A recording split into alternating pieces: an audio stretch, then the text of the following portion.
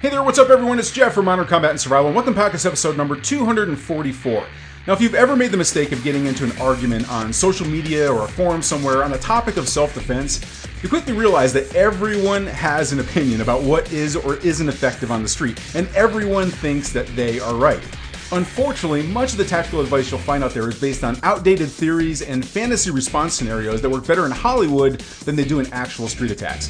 Now, the bottom line is that if you're truly going to be able to protect yourself and those you love, either armed or unarmed, your self-protection plan must be based on facts. Facts about the way criminals really target you. Facts about their methods to ambush you. And more importantly, what tactics will defeat them in real-life scenarios based on the research and data of these actual attacks.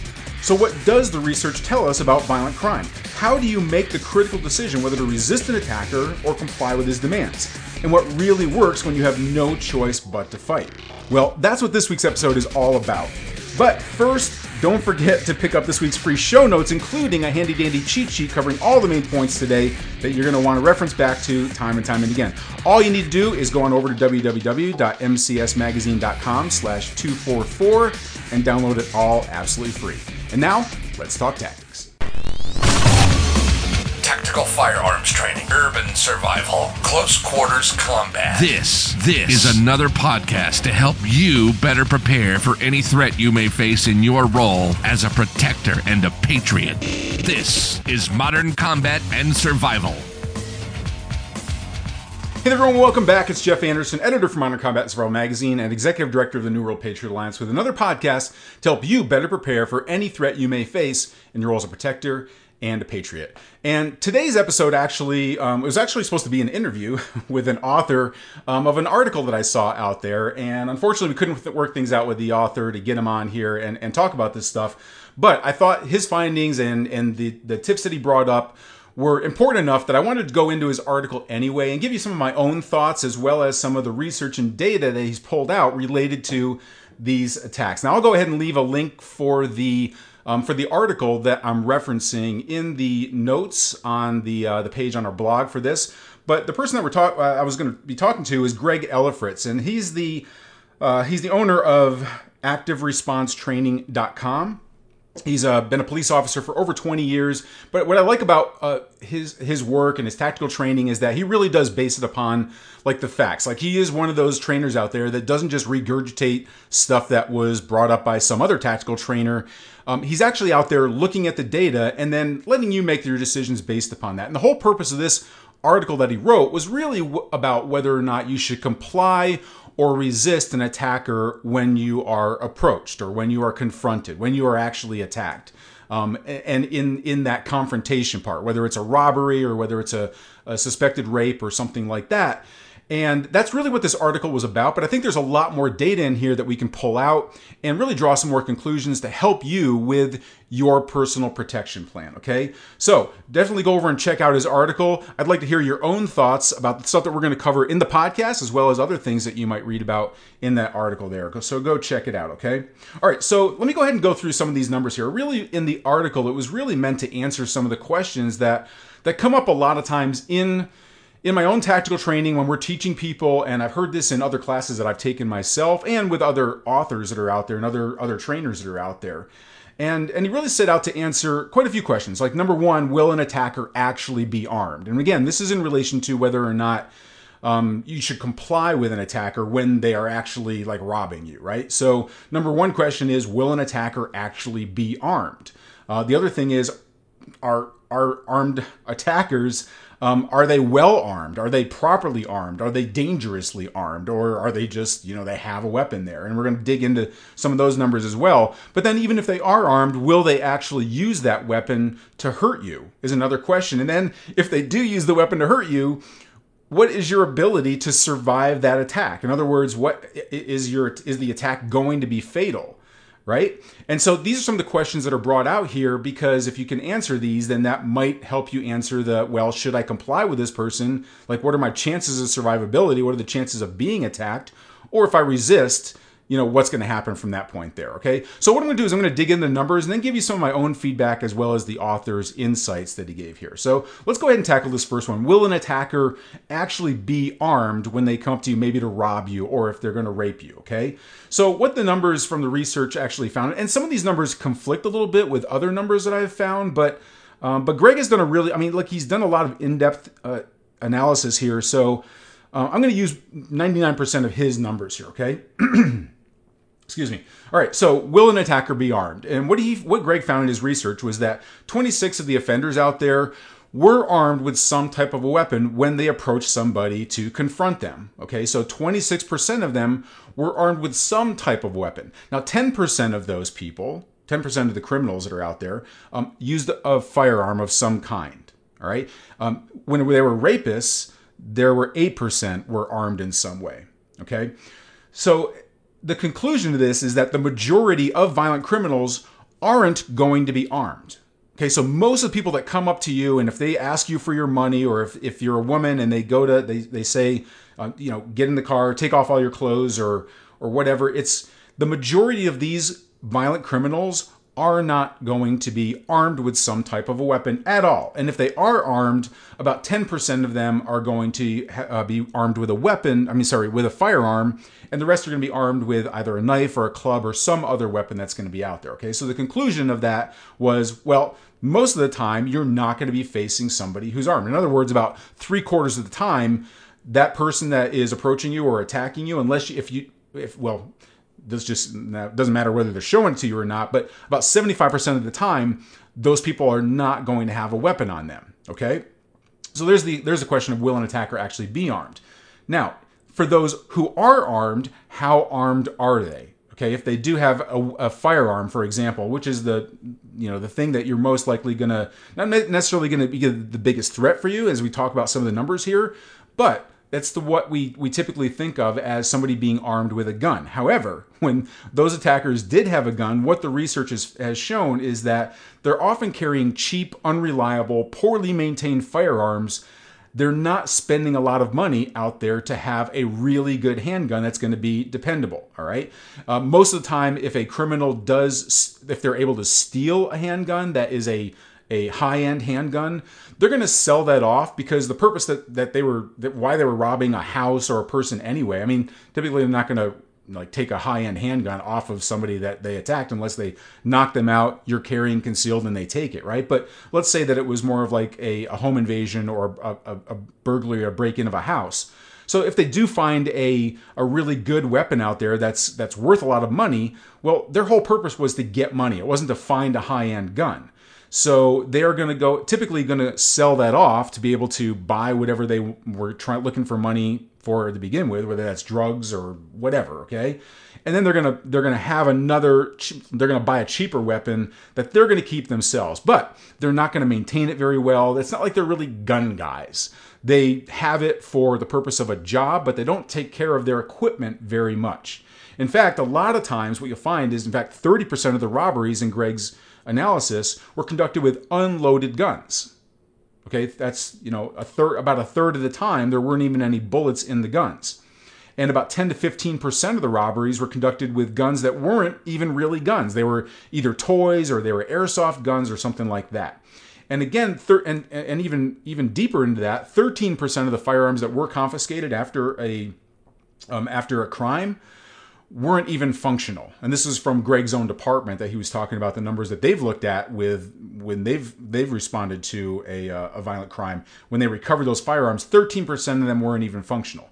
So the conclusion of are armed criminals really as armed as you might think they are? Well, there's a good chance statistically that an attacker won't be able to shoot you before you take him down because they're either not carrying a real gun, or it doesn't have any bullets in it, or it's non-functional, okay? So even those that do have a firearm, chances are that, well, there's a good chance that you will be able to fight back or resist them before they're able to actually hurt you with that firearm, okay? But hold that thought, because there's a lot more of these details that are coming right up. But first, I want you to check out this special message. What if everything you knew about how to stop a violent attacker with your gun was wrong?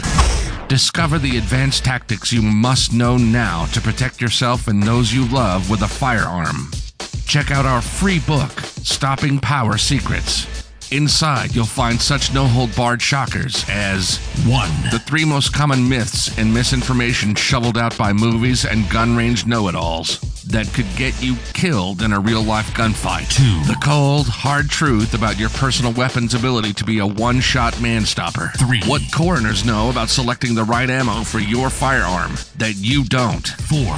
And the simple training trick used by Abrams tank crews and commercial airline pilots that will prepare you for a real attack, even better than your best day at the range. Don't place your family's safety in the hands of Hollywood fairy tales and hearsay. Claim your free copy of Stopping Power Secrets now at www.stoppingpowersecrets.com. And now, back to the show. Okay, everyone, welcome back. This is Jeff Anderson again. We're talking about data-driven defense tactics, really. So this is all about what do the research numbers tell us about violent crime and how can you use those numbers for your own personal protection program, okay? All right, so we've already covered 2 questions here of will an attacker actually be armed? And if they are armed, how armed are they? How effective is the weapon that they have with them? But even those that do have a weapon, will they actually use that weapon to be able to hurt you? Again, one of the things that what Greg's article that we're trying to really analyze here is really trying to decide is should you comply or should you resist? Okay, so the question here is will criminals actually try to hurt you with the weapon that they have? And what Greg's analysis found was that only about 4.6% of victims attacked by a firearm-wielding attacker were actually shot with that weapon. So less than 5% of somebody even staring down the barrel of a gun were actually shot in the attack. Okay? Now, violent criminals are more likely to use that firearm to pistol whip you. Or if they have a club or if they have a knife, they're far, far, far more likely to use that weapon to be able to use against you versus a gun. And the reason for that oftentimes really is because criminals, number one, don't want to get caught, right? That's their first thing is they want a robbery, but they don't want to be caught and thrown into jail for that robbery. And they know that if they use that firearm, that lets everybody around them know that there's a crime happening there. So they want to be silent as possible. They don't want to pull that trigger, which is why they might instead use it to be able to strike you with it instead of actually shooting you with it. Now, the other part of that is that in using the firearm, they know that they have a higher chance of going to jail if they are caught. When they do go to jail, they're going to be put into prison, whether it's perceived or whether it's fact, with how they're actually sentenced if they're caught and tried and found guilty. But if they actually do use that weapon, it increases the level of the crime that they're actually doing. So that puts them away for even further. I mean, go with that logic, right? So anyway, if attackers had a club, they were 36% more likely to use it. And knives were used about 12.7% of the time. Now, this is compared to less than 5% of somebody being shot with a firearm, okay? Now, again, I think that's often often used also because a club is kind of a safe weapon, right? If they use that weapon, they know that they're not necessarily going to kill the person. Same thing with a knife. It's not seen as being as deadly as a handgun. So criminals are, and it is silent also. So criminals are more likely, if they are attacking you with a knife or holding you up with a knife, they're more likely to use that, almost 13% of the time, okay? Now, 40% of the felons that did use their weapon to fire at their victim only used it to scare their victim. Now, this is according to one study that's out there. These are felons that were actually tried and found guilty, and it's a poll that they took, and what they found was that 40% of them really just wanted to scare their victims when they shot the gun. All right? There's a problem with that, though, because if they were shooting off to the side of you, we all know just from our own selves going to the live fire range that even under the best conditions, you trying to get a bullseye from a distance, let's say you're running away from an attacker, if you're at any sort of a distance, the chances of that bullet hitting that bullseye is not very good, okay? And that's under ideal conditions. Now you throw in the stress of a real attack, you throw in the adrenaline there, you throw in everything that goes in this, not to mention that are these attackers really well trained for marksmanship, if you will, with a weapon. So if they're trying to shoot off to the side of you to not hit you, well, chances are that you actually can get hit with that, right? So it's not really a comforting number for me that 40% of them just wanted to scare their victims. Now, 30% of felons in that same study said that they did shoot to injure or kill their victims. Okay, so the conclusion of this question here about whether if they are actually going to try to hurt you is that criminals are much more likely to use clubs and knives if they're attacking you instead of a firearm. So if they do have a firearm, chances are likely that they're not going to use it. However, if they have some other weapon, there's a higher risk there that if you do resist, that they are going to be attacked with it. Okay, so now let's assume that you are attacked with it. Will you actually survive that attack? And the numbers here are actually pretty good in our favor. Okay, criminal hit rates with a firearm are only between 3 and 30%. Now, that's kind of a wide range there, and you would look at that as not being a very good number, right? I mean, less than a third of the time, if they actually use their firearm, they're not actually going to hit you with it. Well, those numbers are really in line with the same thing that we find out there with response numbers. So most of the time, people are, even in close quarters range, we're talking about, they are not going to hit their victim. I mean, we talk about all the time the LAPD, some of the best trained police officers in the nation, the most well-trained ones, in real studies of when they actually had to use their weapon, within that extreme close quarters range, they still only hit their target about 28% of the time. Now that's a highly trained police officer in an area that they have a lot of experience and they're at the high threat level there. So that's the best case scenario. So that's not looking good for any of us. Criminals have the same thing. It's not, within that, even within that close quarters range, they're not going to likely hit their target. Now, 92% of the victims that were hospitalized by firearms injuries leave the hospital. Okay, so this is a number that I actually differentiate a little bit from Greg. So I think his was only about his was like 98 point, or like 90, what it was, but it was like, it was less than this, like 3.4%, I think. But other studies that I found showed that about 8% of people that are shot with a firearm are actually killed. Or actually, this might be from the article, I don't remember, but I've read different numbers on this. So survivability of a firearm attack, let's just call it that 92% survivability rate, okay? Knife attacks are a little bit higher than that, although I've seen numbers that show that knife attacks can actually be more deadly. But nonetheless, Greg's research came out to 98.9% survival rate, so that's even better there, right? Almost half of the people that were shot were struck in the extremities. Now, again, if we look at if somebody's trying to shoot center mass, and we throw all in all the factors of the adrenal dump, a moving target, it's probably dark out, all of those factors, you throw them in there, and that makes a lot of sense, right? That you're trying to shoot center mass and you're not hitting center mass. Same goes for you, but it also applies to the criminals as well, okay? Now, 8% of the firearm assaults are lethal, and knife attacks are only about 1.1% fatal. So that goes back to those numbers there, right? So those would seem like, again, really good numbers as long as you're not one of the 8% or the 1.1% of the knife attacks, okay? So based upon all of this research here, okay, so this is really what Greg's ultimate message here in his article was, that too many instructors out there and too many police departments are trying to tell citizens not to fight back. Don't fight back. Comply with your attacker. And the numbers seem to somewhat support that, right? So chances are the person is not going to be armed.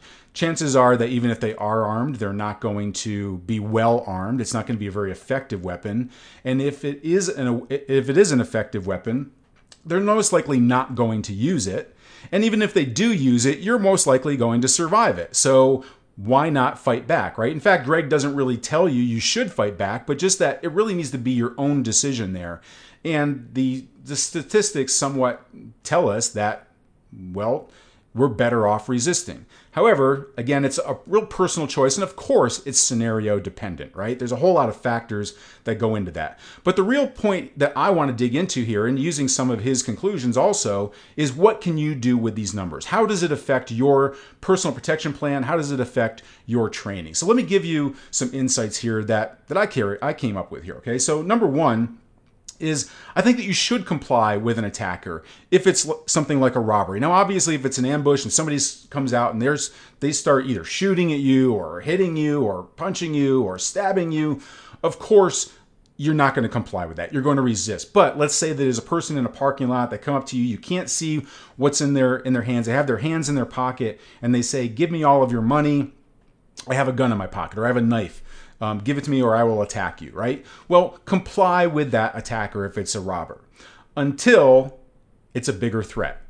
Okay, so in other words, if you were to give your money and all of a sudden the person says, "Now get in the trunk of my car," well, now it's time to fight back because it really wasn't about your wallet. So if you comply with them and that's not enough for them, that's when you want to fight back. Okay? The other thing is that you really should carry a firearm with you. So I know that this is really, again, a personal choice. So a lot of you out there either can't own a firearm or aren't ready to own a firearm, don't know how to use a firearm, don't want to use a firearm. Whatever the reason is, you have to be able to fight back. And the best way to fight back is going to be with a firearm. If we look at the statistics of criminals, what kind of weapon they have and how effective it is, well, you know that your weapon is going to be a handgun, right? If you're carrying concealed, you know that, well, I'm going to hope that, right? It is well maintained. It's an effective weapon. It's not some cheap non-functional thing that you've got out there. And it certainly isn't some kind of toy that you carry around to try and bluff somebody. It's a real gun. It's a high-end gun. It has the right ammunition in it. It has all the things that we talk about, right? So you have the right tool for the job and you have the training to back it up, all right? So you don't want to rely on your knife. You don't want to get into a knife fight as far as resisting. So in other words, if you do have to fight back, you don't want to break out a knife and get into a knife fight with somebody with another knife, right? You want a better weapon in there. And a firearm is going to be the best weapon that you're going to be able to use. Now, if you do go ahead and comply, which I do recommend if it's like a robbery, you want to use something of a decoy so that you can comply, but also force that criminal to show his next move.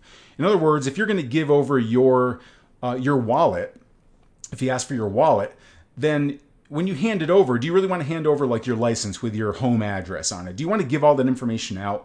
Well, no, you don't. So that's why I do recommend carrying a decoy wallet that is in the opposite side of where you typically carry your firearm. Now, if you're carrying appendix carry, you can still do this with either of the. I say you should always put it in your support side back pocket is what I tell people to do. Okay, so even if it's appendix carry, that way if you turn around, it's like, okay, look, I'm going to give you my wallet. Please don't pull the trigger, or please don't hurt me, or whatever, so that they can you basically just point your ass right at them, and then pull out. If I'm right-handed, so I keep my decoy wallet in my left side back pocket, so I can pull that out and go ahead and give it to them. In fact, I can throw it to them, right? And then I can take off running. So even if it is a firearm, I might just haul ass away from there, knowing that they're likely, they're not likely to even use their weapon. And if they do use their weapon, they're not likely to hit me anyway, right? So I want to take that decoy out. I want to throw it at them. I want to start running as fast as I can away from that. Now, it might be a situation where I can't run away. Okay, so maybe I have my child with me. Maybe I have my spouse with me. Maybe, they're not ready to just haul ass as soon as I say go. I'm not going to leave them behind. So if I do pull it out and I give it to them, and then they say, now get in the car or follow me, or I'm going to be in the back seat, you get in the front seat, where you don't want to be taken to another location. All right, so you use that decoy to force them to show what their next move is. If they take that decoy wallet and they start running off, and by the way, the decoy wallet, you have like an old, you don't even necessarily have to have a license in there because they're not going to really go through it all that much, but you can just have a few extra dollar bills in there and just stuff, old credit cards or old ATM cards that are no longer the same cards that you had. You should always keep those things so that you have those for your decoy wallet, okay? So, but that forces them also to show their next move. Okay. The next thing I'll tell you to do is to train for extreme close quarters attacks before you're actually attacked. So the time to figure out what your response plan is going to be or what your rules are for whether you're going to comply or whether you're going to resist, the time to do that is not when you're actually confronted by a violent attacker. You want to go through all of these right now and train for them so you know what your response is going to be. You know how to use a decoy wallet. You put one together, actually. So all of those things, you need to understand that most of these attacks are going to happen in extreme close quarters. It's not going to be your attacker from across the street 30, 40 feet away that's going to say, hey, give me your wallet, or else I'll pull out this knife and stab you, or else I'll shoot you from 40 feet away. I'm not worried about that attack. I'm going to take off running, right? So criminals know that they're going to have to get up on top of you to be able to intimidate you, to be able to attack you. If they're going to strike you, they've got to be within range there. Okay, so you need to train for extreme close quarters attacks before you're actually attacked. All right, that means understanding all the tactics that go with it, all of the how to fight in close quarters versus the typical people shooting from 7 yards away down at the live fire range. Y'all know how I feel about that, right? If I haven't made myself very clear, most attacks are going to be in that close quarters range. Okay, now the last thing I'll share with you here is that given all these numbers about how unlikely it is that your attacker is going to be armed, how unlikely it is that they're going to have an effective weapon on them, how unlikely it is that they're going to try and hurt you, how unlikely it is that you're going to die from the attack. Despite all of that, you still can get injured in an attack. You still can die from an attack. So you have to be prepared for the worst case scenario.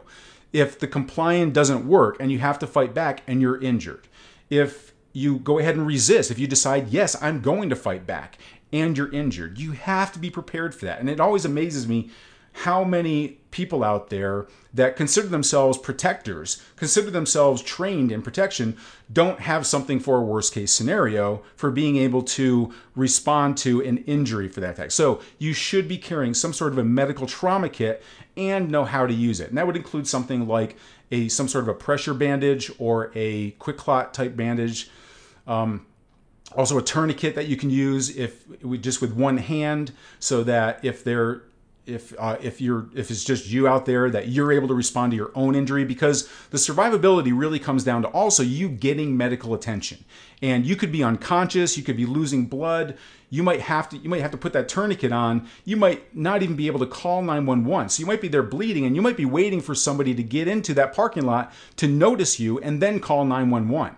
So you need to be able to give yourself self-care with some sort of a trauma kit, or if somebody that you love is injured, right there. So you want to make sure that you do have some sort of medical trauma kit. We were coming out with one last year. We did not like the design of it. In fact, people that we initially had in the review group didn't like it. We are working on our own medical trauma kit now, but there are other ones out there. I haven't found anyone that I actually like out there, which is why we're designing our own.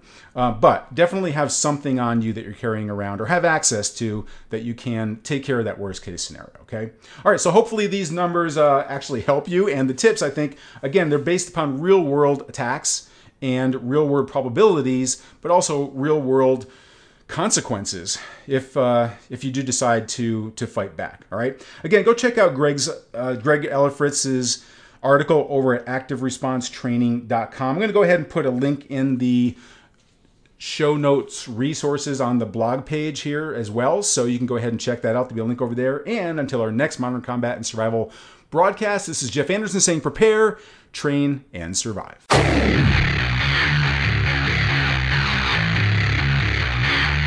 This has been Modern Combat and Survival. We hope you've enjoyed the show. You can help us out by rating our podcast on iTunes and leaving a comment. You can check us out on Facebook at facebook.com/Modern Combat and Survival. And don't forget to claim your free subscription to Modern Combat and Survival magazine at www.moderncombatandsurvival.com. Lock and load. And we'll see you next time. This has been Modern Combat and Survival.